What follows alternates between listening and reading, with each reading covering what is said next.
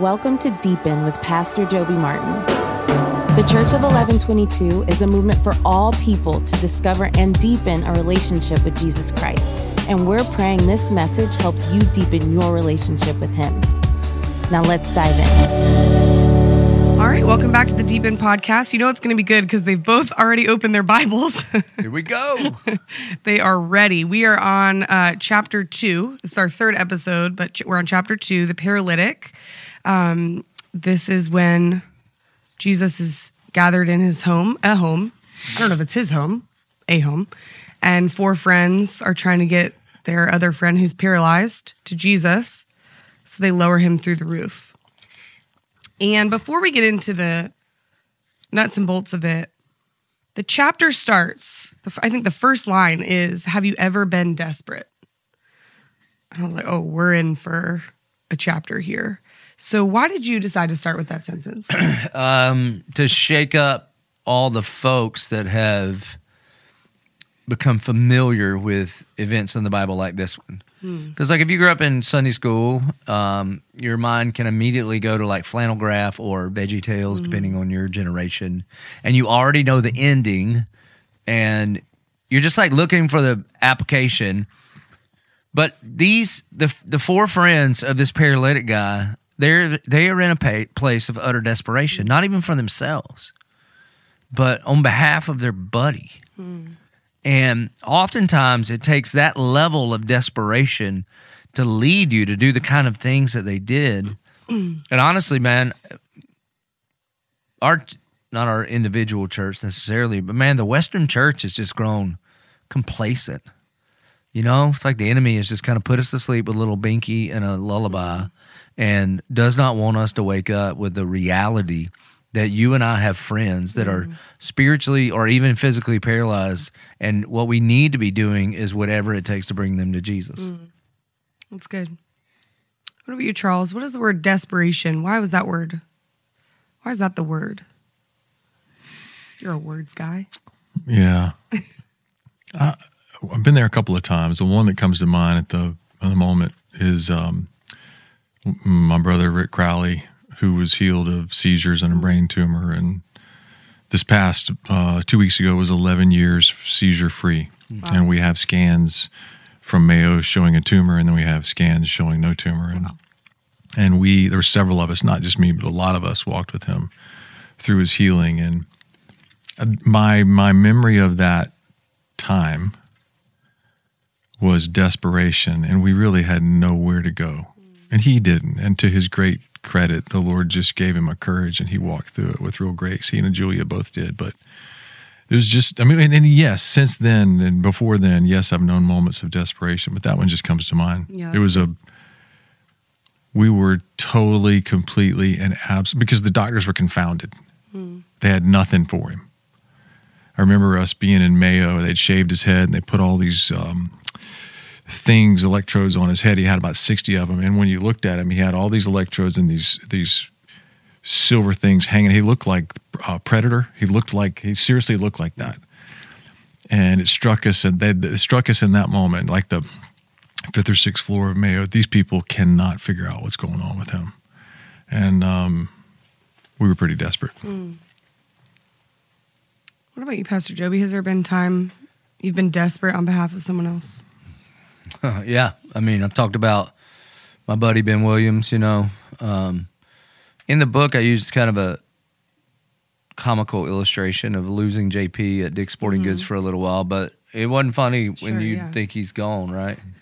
I think one of the most kind of like misunderstood texts in the scriptures is from Psalms, when the psalmist says, "As the deer pants for running water, so my soul longs for you."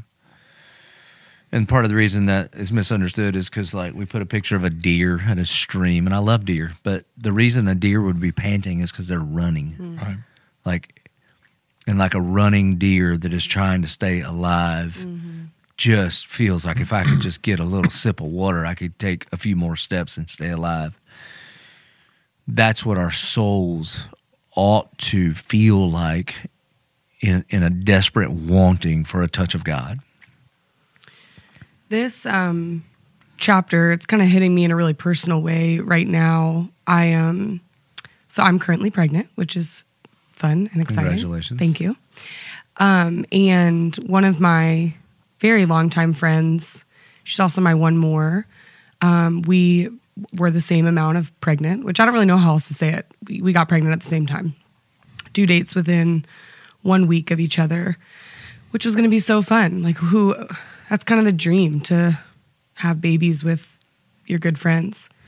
And kind of the whole week of Israel, I was just praying about her and wanting to share my faith more boldly with her. Sometimes it's hard to share our faith with the people we're closest to, like family members or good friends. And I was like, when I get home, I know she's going to ask me about the trip, and I'm going to share the gospel with her. And she texted me on the last night of the trip and said that she had a miscarriage. And it's hard because I'm feeling desperate in a way I've never really experienced. One, because I'm heartbroken for my friend.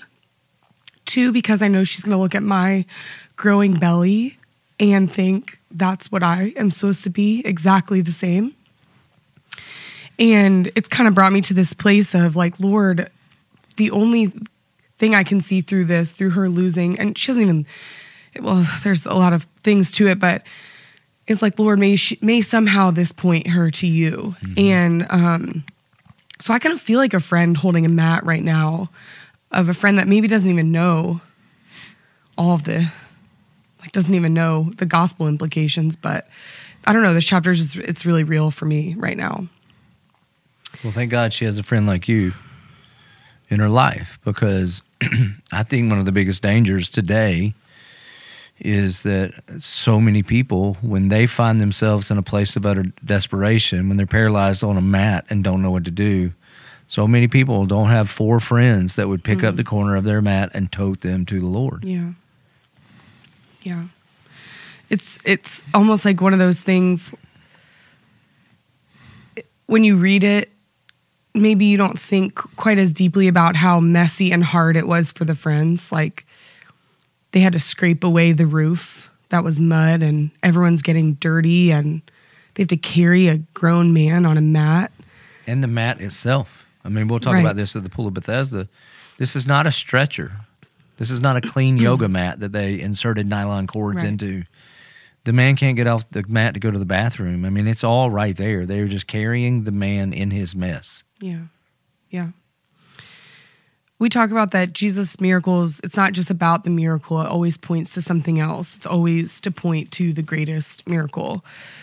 And so as we continue to study the miracles, why is this just so important to keep at the forefront? Like, this isn't just about 4 friends lowering a guy into a house to get healed. Well, Jesus, in all of his miracles, it's not just to demonstrate his raw power. It's to always point to his redemptive purpose. Every single time. It reminds me just like how we do church. There's lights and we got the music, and you could come in and think that that's what it is. But our goal every single time, every single service, when that clock hits 0, I mean, not even that, from the moment you walk in the door, our entire goal is to lead you to Jesus. Mm-hmm. And I think some people can get really caught up in the other things and not see, oh, this is all pointing to a way bigger thing than just this experience. So we talked about good friends. Have you guys ever been in a place where we talked about you being a friend on someone else's behalf, but what about someone being a friend on your behalf in a season of hard? I've mentioned this before. I got hurt playing football at Georgia Tech, transferred to Florida State, and was roommates with one of my best friends, Dave Weiner. He's an attorney here in Jacks Beach. One of the first days in Tallahassee, it's 114 degrees in the shade. We go to Tallahassee Mall, and I'm wrestling with a whole bunch of identity issues. And somebody flings a cassette tape at my head, and I fling it back at them and tell them they're number one in my heart and give them the hand signal that goes along with it. And next thing I know, the car stops and 5 men jump out of the Bronco and we get in a street fight in the middle. And I honestly, I wanted it. I was so mad and angry, and my dream had been shattered. And so I finish whatever fight is going on, and I get in the mall, I get up to the door, and I thought, because they were all on me, I thought Dave was already inside. And I turn around, and he's in a fetal position, and 5 guys are kicking him. Mall cop comes, breaks up the thing, they run, paramedics get there, Dave's covered, and his own is just bleeding, and he's got stuff shoved up his nose. I mean, it's the worst thing ever. And we get in the car. He didn't have insurance, so we didn't go to the hospital, and they cut him loose, and we get in the car, and he's literally sitting, I'm driving now because he can't, so he's sitting in the seat next to me with his head back, and he's got these things up his nose, and his eyes are like swollen shut. And all he says is, "Charles," and I know it's coming. I know what he's about to ask me. "Did you shoot those guys a bird?" And I'm like, "Yes, Dave, I did that." We get back to the house, and I'm feeling about, this big. And finally, all my idols are coming crashing down. Anyway, I go in later that night, and all I can say is, Dave, I just walk in. He's still same shirt, swollen. Nothing's improved. And all I said was, "Dave, I'm sorry. Will you please forgive me?" And he just kind of, opened one semi-shut eye and says, "Yes, of course." That didn't make it all better. His shirt didn't all of a sudden get clean. But when you look at these guys carrying this paralyzed dude, I was the dude on the mat, very much, just broken, crippled. And my buddy forgave me when he didn't have to. And it did a thing in me. Like, it did a freeing thing in me that I can't explain. That's good. What about you? Well, one of the interesting things about coming back to this is I taught on this at our church a bunch of years ago, 7 years ago or something, and I just asked our church, do you have 4 friends that would carry you? Write their names down right now. And I named those 4 friends. And then in reviewing this, it's crazy, man. One of them that I name is Lars Peterson. He was, at that point, the chairman of the board of elders. I named another friend. I named Ben Williams. And I named Bradley Bowen. And then when we came back around to write this as a chapter in the book, honest to goodness, I'd have thought, there's no way I thought last man standing is Lars Peterson. He's the old guy in the group. Everybody else is young and fun and healthy and all that. And praise God, Ben Williams is alive and well, but fought brain cancer and is still recovering from that, The one guy that I didn't mention, he was one of my best friends, and just from that time to today has walked away from the church. I've heard he's walked away from his faith. He's walked away from us. I'm praying that God will reconcile that relationship, but currently, as we sit here right now, it is not reconciled, and I don't even know what to do or what I did if I did a thing, because there's just no communication back. And then the other one is Brad Bowen. I mean, he's a guy that would do anything for you, man, anything, and did it for us. Built all of our churches and had the privilege of leading him to Christ and baptizing him on a mission trip and all those things, man. And then we were in Scotland a couple years ago hunting, and he had a heart attack in the Highlands, and so it's crazy. Now I look, and there's still Lars and Ben, and honestly, God has put 2 other guys in my life. A guy named Jeff Kopp, who ran our prison ministry for a while here, and Charles Martin, he put in my life. And we went through some stuff, not in our own lives. We were going through some stuff as we've put both of these books together. And a lot of what our writing time together is just toting each other to Jesus. That's good. For him to heal. I feel like a prayer that God loves to answer is, would you give me godly friends? I mean, I've seen that play out in my life, particularly after moving back to Jacksonville, and I grew up here. So it's kind of complicated when you move back to the place you grew up. who are you hanging out with? And are you doing the same things as when you grew up here? No. So, and I just prayed, God, would you please give me, 3 or 4 really close girlfriends who just know me and who I have fun with. And he's faithful to answer that. And it has made such a difference doing life with people and not having to just go through it alone. I mean, it's biblical, and there's a reason it is, because we just weren't meant to do life alone. Yeah, the temptation is just to stop at buddies. Yeah. And buddies are different than a band of brothers. And like grown married people are the worst, man. Mm-hmm. Dudes are like, well, I got a golfing buddy and I got a drinking buddy and I got just buddies. But who's praying for you? Yeah. And women are terrible because there's all this like comparison and judgmentalism and,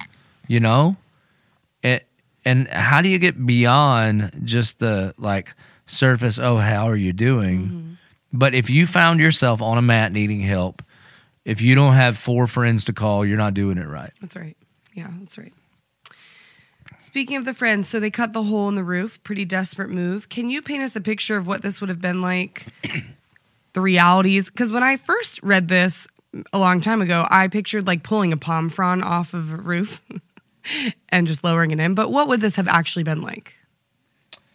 Well, there was mud and sticks, and it would probably be 6 or 7 layers. They did start with like palm frond, thatch roof kind of thing. And then they would take mud, and they have this like heavy roller thing that they'll roll on it and then let the sun bake it. So it's like a layer of brick. And then they would do it again and again and again. Sometimes they use animal feces. This is like when Jesus says that the salt loses its saltiness, throw it away.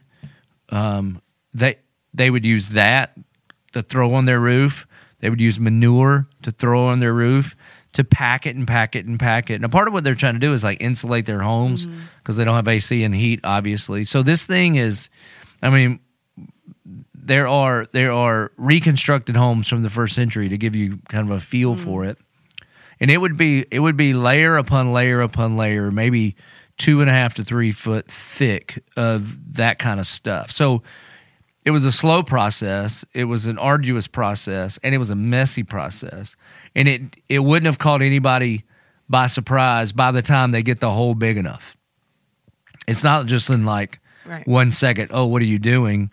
They hear this and feel the disruption at church, by the way. They're just sitting there listening to Jesus teach, and they hear this thing on the roof, and then eventually the hole's big enough where they're dropping the guy through. Yeah, it's wild to think about. Like dust raining down on everyone, debris, and then they're just looking up and a man's being lowered into... And Jesus wasn't surprised. I mean, he can't be surprised, but he's like, oh, this is what we're doing. Yeah, he wasn't offended. I mean, because that's the point. Yeah. The point is to bring people to Jesus, which, every church leader should hear that. Yeah. Because one of the reasons people don't bring people to Jesus anymore at church is because it will often disrupt all the people that already have a seat. And they're already comfortable, and they already have a seat, and it costs too much money to rip the roof off, and it makes them uncomfortable, and so many people are more concerned about their own comfort than they are other people coming to Christ. Good. It's really good. So these friends had to have massive faith to ruin a roof, to lower their friend in, just to get him close to Jesus. And it got me thinking, how do you have that faith even if you don't feel it? How do you just continue to choose, I'm going to believe? Because you got 4 friends plus the paralytic. Surely not everyone's on the same page, but somehow they're all in this together. They're like, we're going to get him to Jesus. So how do you have that faith even when you don't feel it? Maybe? I don't think faith is a feeling; it's a decision. It's an I will obey even when I don't feel like it. I think that's why the Lord told Joshua however many umpteen times, be strong and courageous, because he felt weak and afraid. And he just needed to remember that and hear it over and over and over again. But at some point, the Levites are going to have to grab the ark and step foot in the river and cross over. Faith is not a feeling. I think that's why David so many times in the Psalms commands his soul. Why are you downcast, O my soul? Praise God. because he knows his feelings are not in line with the word of God, and he's got to command them to get in line with the truth, because your feelings will lie to you. So we don't know this guy's name. Well, you said his name's Pete, but it's not. Pete the paralytic has like a ring to it. But Jesus sees him and calls him son. So why would this have been a bit scandalous in Jesus' time? We find out from John chapter 9 that most people believed that if somebody had some kind of physical ailment, that it was punitive on God's part, that either they had sinned or that their parents had sinned. And according to the Levitical law, if you had any kind of deformity like paralysis, then you were outside of the congregation. You couldn't worship in the temple. Something was unclean and broken and wrong with you. And so what's crazy, man, is this man had been called all kinds of things. But the reality is only Jesus gets to tell you who you are. That means he is not his condition. And there's some people listening right now that need to hear this. Yeah. Like, you are not primarily your political party, your race. You're not primarily who you're attracted to. You're not your divorce. You're not your abortion. You're not your sin. You're not your past. And oftentimes when I tell our church that, people will say, well, I feel like I am, because that's the biggest thing that's ever happened to me. And I'm like, no, not if you know Jesus. The biggest thing that's ever happened to you is he looks at you and calls you son or daughter. You have this analogy that you make often to the things that the world tries to label us as, like it's handles on our body. And I've been in a season where it felt like there were a lot of handles and the world's just getting the handles. And then as you walk with the Lord, the handles begin to fall off and you're like, oh, that doesn't define me anymore. And it's so cool to be able to look back and see God's faithfulness. Like, wow, a word that used to, cripple me at the mention of it has no power over me anymore. And so how do people get from that point? They feel like I've got all these handles, what you're saying, and I want the handles to fall off. Well, the Puritans would call it mortification and vivification. I mean, I think you've got to identify the lies of the enemy and do what Paul says to do, to not be conformed to the pattern of this world, but be transformed by the renewing of your mind. So I do think it's healthy and helpful for you to identify the labels or the handles or the tendencies that you have to lean into the voice of this world. And John Owen says, you can be killing sin or it will be killing you. And oftentimes we try to tame our sin instead of kill it. Like we think we can have it under control, and it is an apex predator that wants to take you out. But look, we live in Florida, so we'll know it's never enough to pull the weeds in your yard. The greatest way to attack the weeds in your yard is grow really healthy grass and choke the weeds out. That's good. And so that's what vivification is. It's you just do the things that stir your affections for the Lord. And the more we turn our eyes to Jesus, look long in his wonderful face, the things of this world grow strangely dim in the light of his glory and grace. Anything you'd add to that? You were teaching a couple weeks ago in Israel, and I had never thought of it this way until you brought it up. But in answer to your question, God does a thing and he speaks a word, whether it's son or daughter. But at the tomb, when he is the gardener and brokenhearted Mary shows up and he's delivered her from 7 demons, and on the tip of her tongue she's thinking to herself, well, if he couldn't defeat death, then are they coming back? That's what she's got to be thinking about. And she also loved him in a right and healthy and whole way, not in the way the world would have us believe that. But she shows up there and she's got perfect theology. She knows everything. She knows he was sinless. He was wrongly accused, a mock trial, mercilessly beat, crucified, dead, buried. She knows all of the information. And he's standing 1.5 feet from her face and she cannot see him. And then he says, Mary. And something happens. And she just jumps on him like a spider monkey and I think hugs his neck. And he says, wait a minute, I haven't been to my father yet. And I think Jesus rerouted and came back because he knew she was brokenhearted. But in answer to the question, I think he spoke a word that resonated in her heart, and he revealed himself to her in that moment, same way he does with the woman in the issue of blood. He heals her physically, but it's her heart that he's after. So then he says, daughter. We know she's a daughter of Abraham, so he speaks daughter. Same thing here, son. He's speaking identity into the very broken places of their hearts. It's our identity can get so confused with our condition oftentimes. And so how do we fight against that temptation to look at our circumstances, our condition, and say, and lose our identity to that? You better abide in him and stay close to him. On the one hand, you can give God glory for the part of the body of Christ that he has made you to play. So there's this old Irish proverb, for every 1 mile of road, there's 2 miles of ditch. So on the one hand, you can be so identified by what you do that you lose who you are in that. And who are you if you don't do that thing anymore?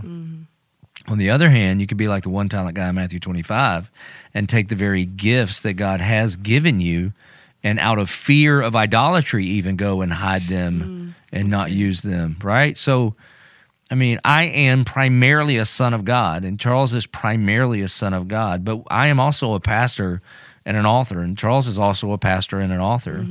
And so I think it's incumbent upon us to realize that those titles or markers are gifts from God to be used for his glory. They are not manufactured by me to impress anybody here. That's good. So before Jesus heals the paralytic, he says, your sins are forgiven. So why does the order of this matter, that he says your sins are forgiven and then he heals him? Well, once again, signs are not to just demonstrate his raw power, but his redemptive purpose. And so eternally speaking, so what if he heals him? So the Talmud was like a commentary that rabbis could all pitch into and give their own thoughts on what the Bible said. The thing grew to this pretty hefty tradition, and one of the traditions was that God could not or would not help a liar. So a part of what he's doing here is Jesus wants us to know that he came to seek and to save the lost, to give his life as a ransom for many, to forgive sins. He was not primarily a healer of bodies. He was primarily a saver of souls. But in order to prove to all the religious leaders that his word could be trusted, he says, well, just get up and walk. I love when he asks the question, so what's harder? To forgive a man's sins or to heal a man's body? And at first reading, you would think, well, it's harder to heal somebody. Because I could just be like, your sins are forgiven. How do you know? Right. You don't know to the great white throne judgment. But if I say, not like through physical therapy and prayer, we're going to heal you over time, but in 3, 2, 1, I mean, that is immediate. But in reality, which one is harder? Well, if you are the creator of legs, making them work ain't hard. Right. I mean, if you can calm the wind and the waves, if you can speak everything into existence in 6 days, if by your power you hold all things as they are, then get up and walk is no problem. But to forgive sin, it doesn't start at the cross. It starts the day that you are born and you live that perfect, sinless life. You fulfill every jot and tittle of the law. Then you go to the cross, receive the full wrath of God, get sent into the darkness and come out with the keys to the kingdom of light and unleash people reconcile back to the Father. That's way harder. Sure. You talk about the 4 corners of the mat and the significance of those. Can you walk us through those 4 corners? Okay, so anywhere Jesus is and people are gathered in his name, that's a church. It's not a building. It's an ecclesia, a movement. In the 300s, they started using a German word, Kirche. Sounds like church. It means the Lord's house. It's a real shame. So this is church, man. People are gathered to hear about get close to Jesus. Well, surely our job is to bring people to him. And I just think it's a good mental image on it. So how do we do that? How do you bring your friend going through this trial right now? How do you bring her to Christ? Well, number one is evangelism, like share your faith. Mm-hmm. And I think sometimes that scares people when you just hear share your faith, because maybe if you've had somebody share their faith with you in like an uber aggressive way, like with a bullhorn and condemnation, you think, well, I'm not doing that. Well, I don't blame you. Sure. But it just means, why don't you just share an invitation? It could be as simple as that, right? It could be as simple as sharing your story. Like what you were talking about, I know when I get home from Israel, people are going to ask, how was your trip? And that is an opportunity for me to share my story, right? It could be the whole kit and caboodle. Like you could be your own little Billy Graham and share the whole gospel, right? The bad news, the good news, and the great news, right? That leads to the eternal news. But oftentimes it's just sharing a burden. Like, how can I be praying for you? I don't care how atheistic somebody is. Boy, they sure will when times are tough. Right. They do want prayer. And then sometimes it's just sharing one more cup of coffee. Like, let's continue in this relationship. Mm-hmm. So that's a part of it. Are you personally sharing your faith? Are you serving at your local church? Like the Bible says that the apostles and evangelists and teachers and shepherds are supposed to train up the saints for the works of righteousness, right? So this means that if you're an attender of your church and you believe in Jesus, then you're a saint, and you're supposed to be trained up for the work of the ministry. That I actually got out of ministry when I went into what we call ministry. Right. My job is to train the saints for the work of the ministry, and the local church. Like, see, the problem with this local church was they had run out of room. I mean, imagine if they had ushers to squeeze everybody in, right? If they could move to 2 services.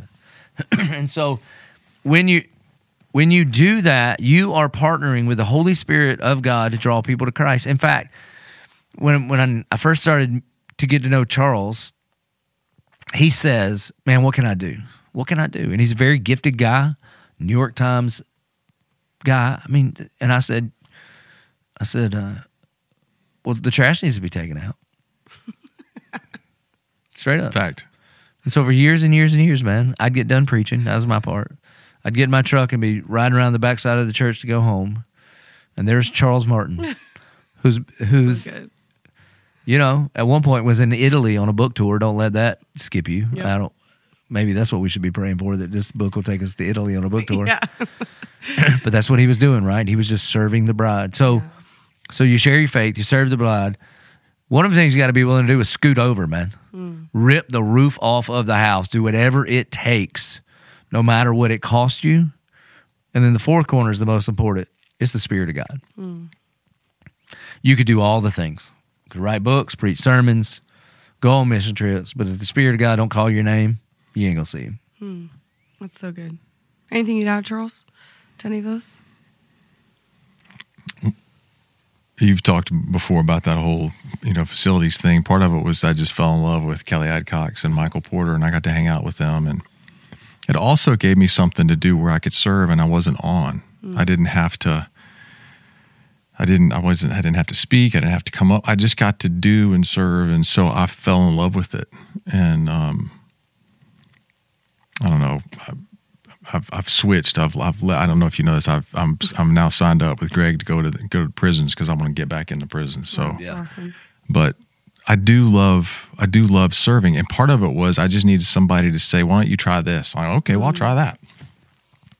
But even what little I've done here, there are 1,000 people here who have served in 10 times the capacity. I'm amazed at this body and the number of people that serve so selflessly over an extended period of time. They're a bunch. Yeah, serving just does something to you. I mean, and what you said, there's a spot for everyone, depending on what you're looking for. Like my husband, Wes, he is a bit of an introvert, and he has discovered that stuffing the seat backs of chairs is his sweet spot. That is like my nightmare. Doing a monotonous task and not talking to other people. But to him, It's during run through before 7:22 on Thursdays. So it is like worship for him. He hears the band rehearsing and he's cleaning out whatever people have left behind in the seat backs. And it's just, it has filled his soul in such a way that I'm like, that would never happen to me. But there's just spots for everyone. Or like my dad has served on the welcome team for now 10 years since we opened the doors. The same position. You know, normally people like graduate, they go to be a team lead or they kind of move on to more varsity level serve positions. Nope, he's the counter at 9 a.m. at the doors and he just loves it. He loves welcoming people but not like too much. He doesn't want to have, he's not like care team. He doesn't want to like get in there with the full conversation. He just wants like the warm hospitality. But I just love that there really is something for everyone. And I've watched the fruit in my loved ones' lives because of them serving. And you always end up getting more out of it. Like God ultimately ends up blessing you, I feel like, in a bigger way than the people that you're there to serve. Yeah, and there are no menial positions in the body of Christ, man. Right. Here, this is a little bit of speculation on my part, but when Paul says, you know, now we see through a glass dimly, then we will see completely. And the Bible talks about laying down crowns in heaven at the feet of Jesus. What if a part of our reward in heaven that we're storing up there, that Jesus talks about in the book of Matthew, what if when your dad gets to heaven, God allows him to see all the dots that were connected, and that person is like, you know what, all I ever did is say hi to you, but it was a familiar, friendly face, and you have no idea what a big deal that was. Right. You know, that person's ears are more open to hear the sermon because they were greeted in a warm way. Or at the beginning of every sermon when I say, if you got your Bibles, and I hope you do, and the person reached down and picked up a Bible that your husband Wes put there, and if he didn't do that job, there wouldn't be a Bible for them to read, and then the Word of God cannot go out if it's not there. So these four guys, you could see the one-to-one relationship about how God used them in this man's life, but I think when we get to heaven, man, a big part of what it means to be glorified, that's what the body says, you will be glorified. Well, what does that mean? Because he's the only one that deserves the glory. But maybe he will allow us to see whatever role we played. Yeah, that's good. I mean, I can't wait if this is true. I can't wait. So let's just say the lines line up to say thanks for my obedience, right? Because people say that to me all the time. One of the best compliments anybody can give me is not, that was a good sermon. That's irrelevant. But people will say, thank you for saying yes to the Lord. Thank you for your obedience. So then imagine there's a bunch of people, and I get to turn to Coach Lee and say, you didn't even know, did you? Right.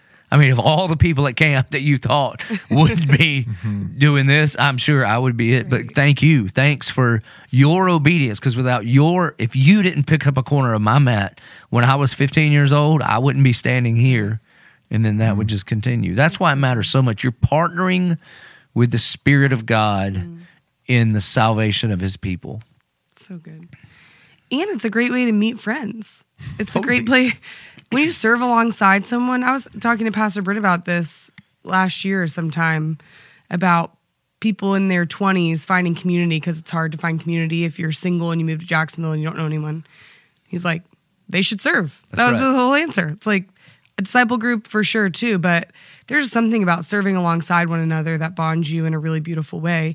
And I think it's what you're saying, because it's not just 1 + 1 when you have the Spirit of God at play.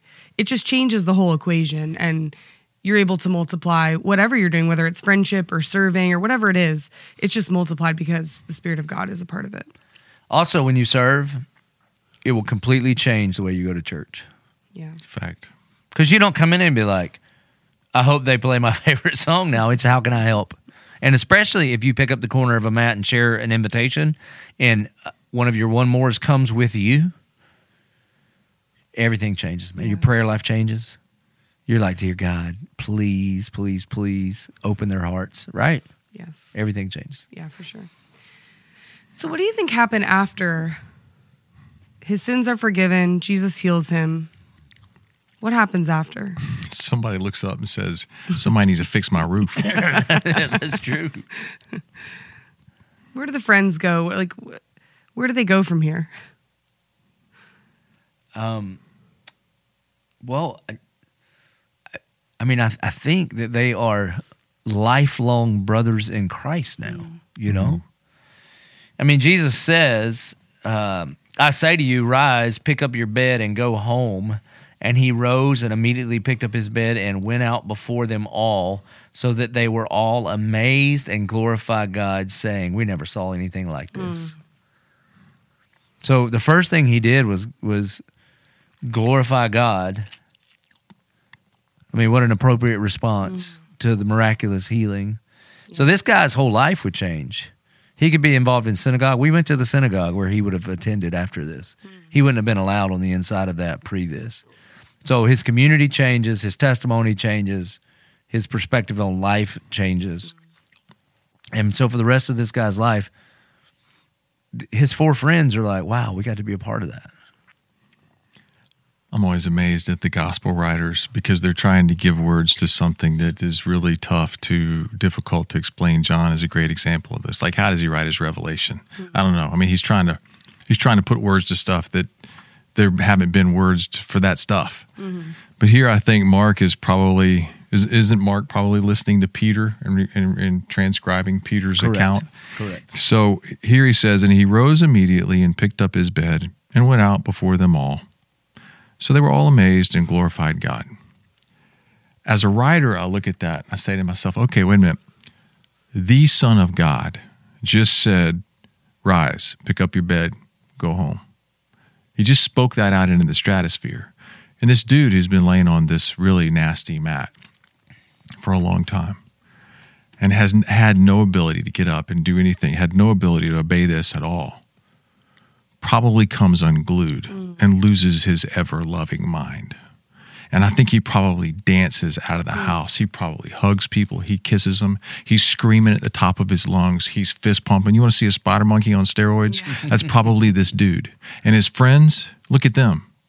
They're probably crying their face off. They're probably laughing. They're probably dancing with him. They're probably hugging. There's probably a party following this that's probably not, it probably lit Capernaum on fire for a little while.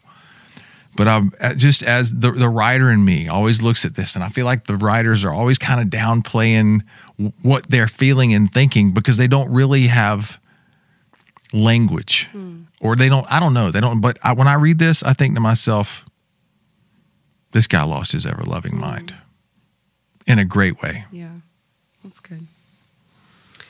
The paralytic has an obvious need, right? He's been laying on the mat for however long, and it's obvious that he needs healing. And I think we live in a culture that it's really easy to get comfortable and not realize what dire needs we have. And Jesus forgives his sins first, revealing the actual most dire need that we have. But how can we become more aware, or how can people become more aware of their needs the way that this man is aware of his needs? I can't remember. I don't think we were recording yet when I asked you how you're feeling.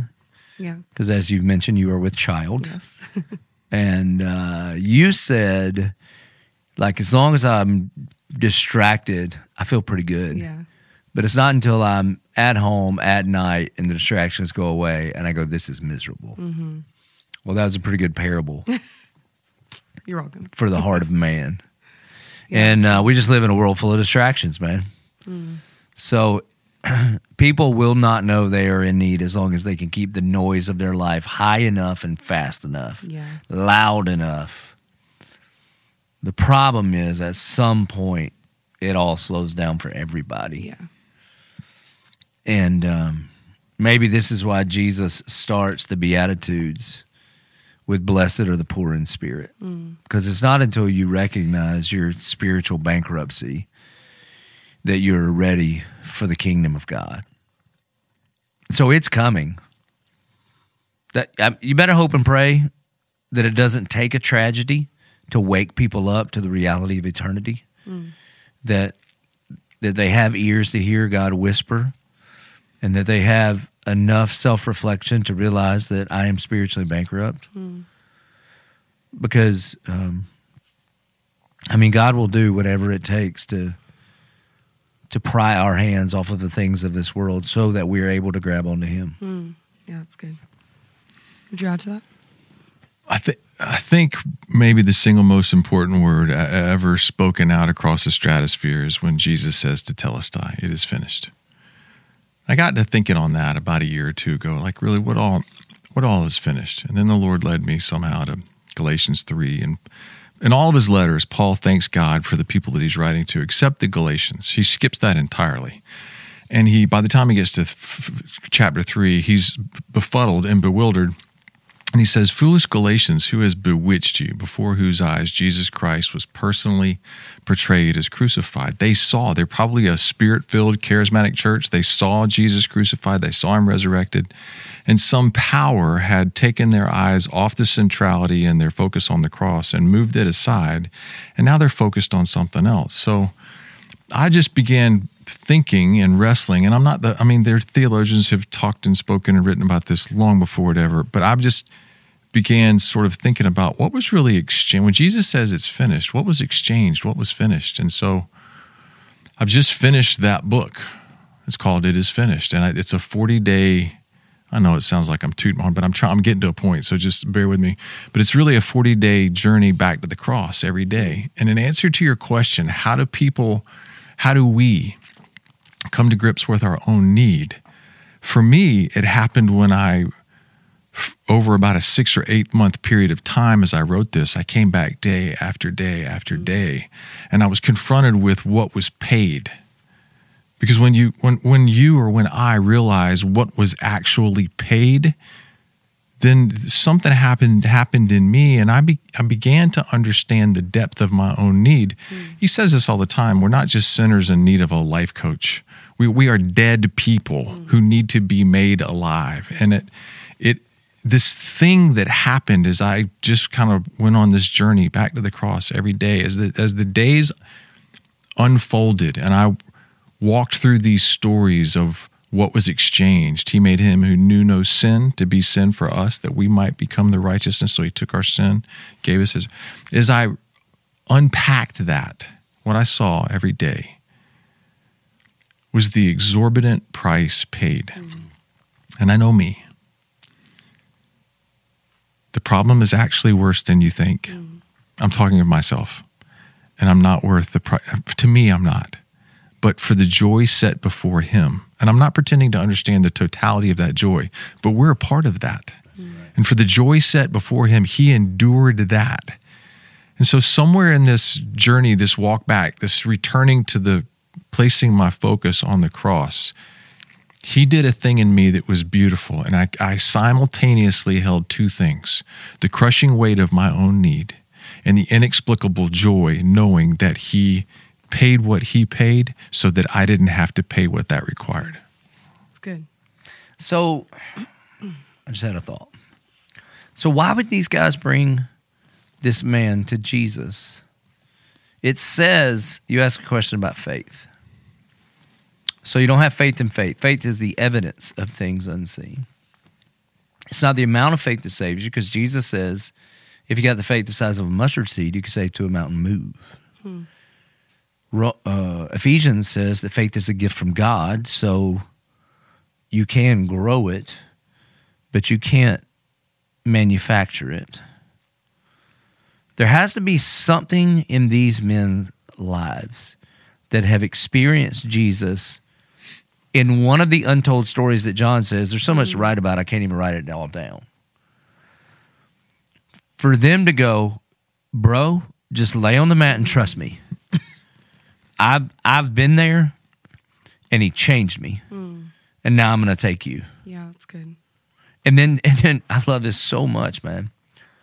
And when Jesus saw their faith, he didn't even see the faith of the dude on the mat. Yeah. He saw the faith of the friends. I would hope and pray. You're talking about your friend? I'm hoping and praying that Jesus will see your faith in action to the point where it spills over into her, and he looks at her and says, daughter, your sins are forgiven. Yes. And then heals her broken heart. Yeah. over the reality that we live in a fallen and broken world, but Jesus came to make all things new. And that her baby, I hope she comes to Christ so that she can see her baby face to face one day in a new heaven and a new earth. And somehow then you will be able to say, God, you have been at work in all things for the good of those that love us and are called according to your purpose. That's so good. I'd love to close with this quote from from the end of this chapter. It says, doing this, meaning the four corners of the mat, will wrap arms around the broken and help bring them into the kingdom of God. And I feel like that's another way of saying we are a movement for all people to discover and deepen a relationship with Jesus Christ. Like, this is what the church exists to do. We're not a hotel, we're a hospital. And it's a place to bring broken people in, not to just fix them, but to introduce them to the Savior. Can I pray for us as we close out? Heavenly Father, God, we just thank you for the gift of friendship.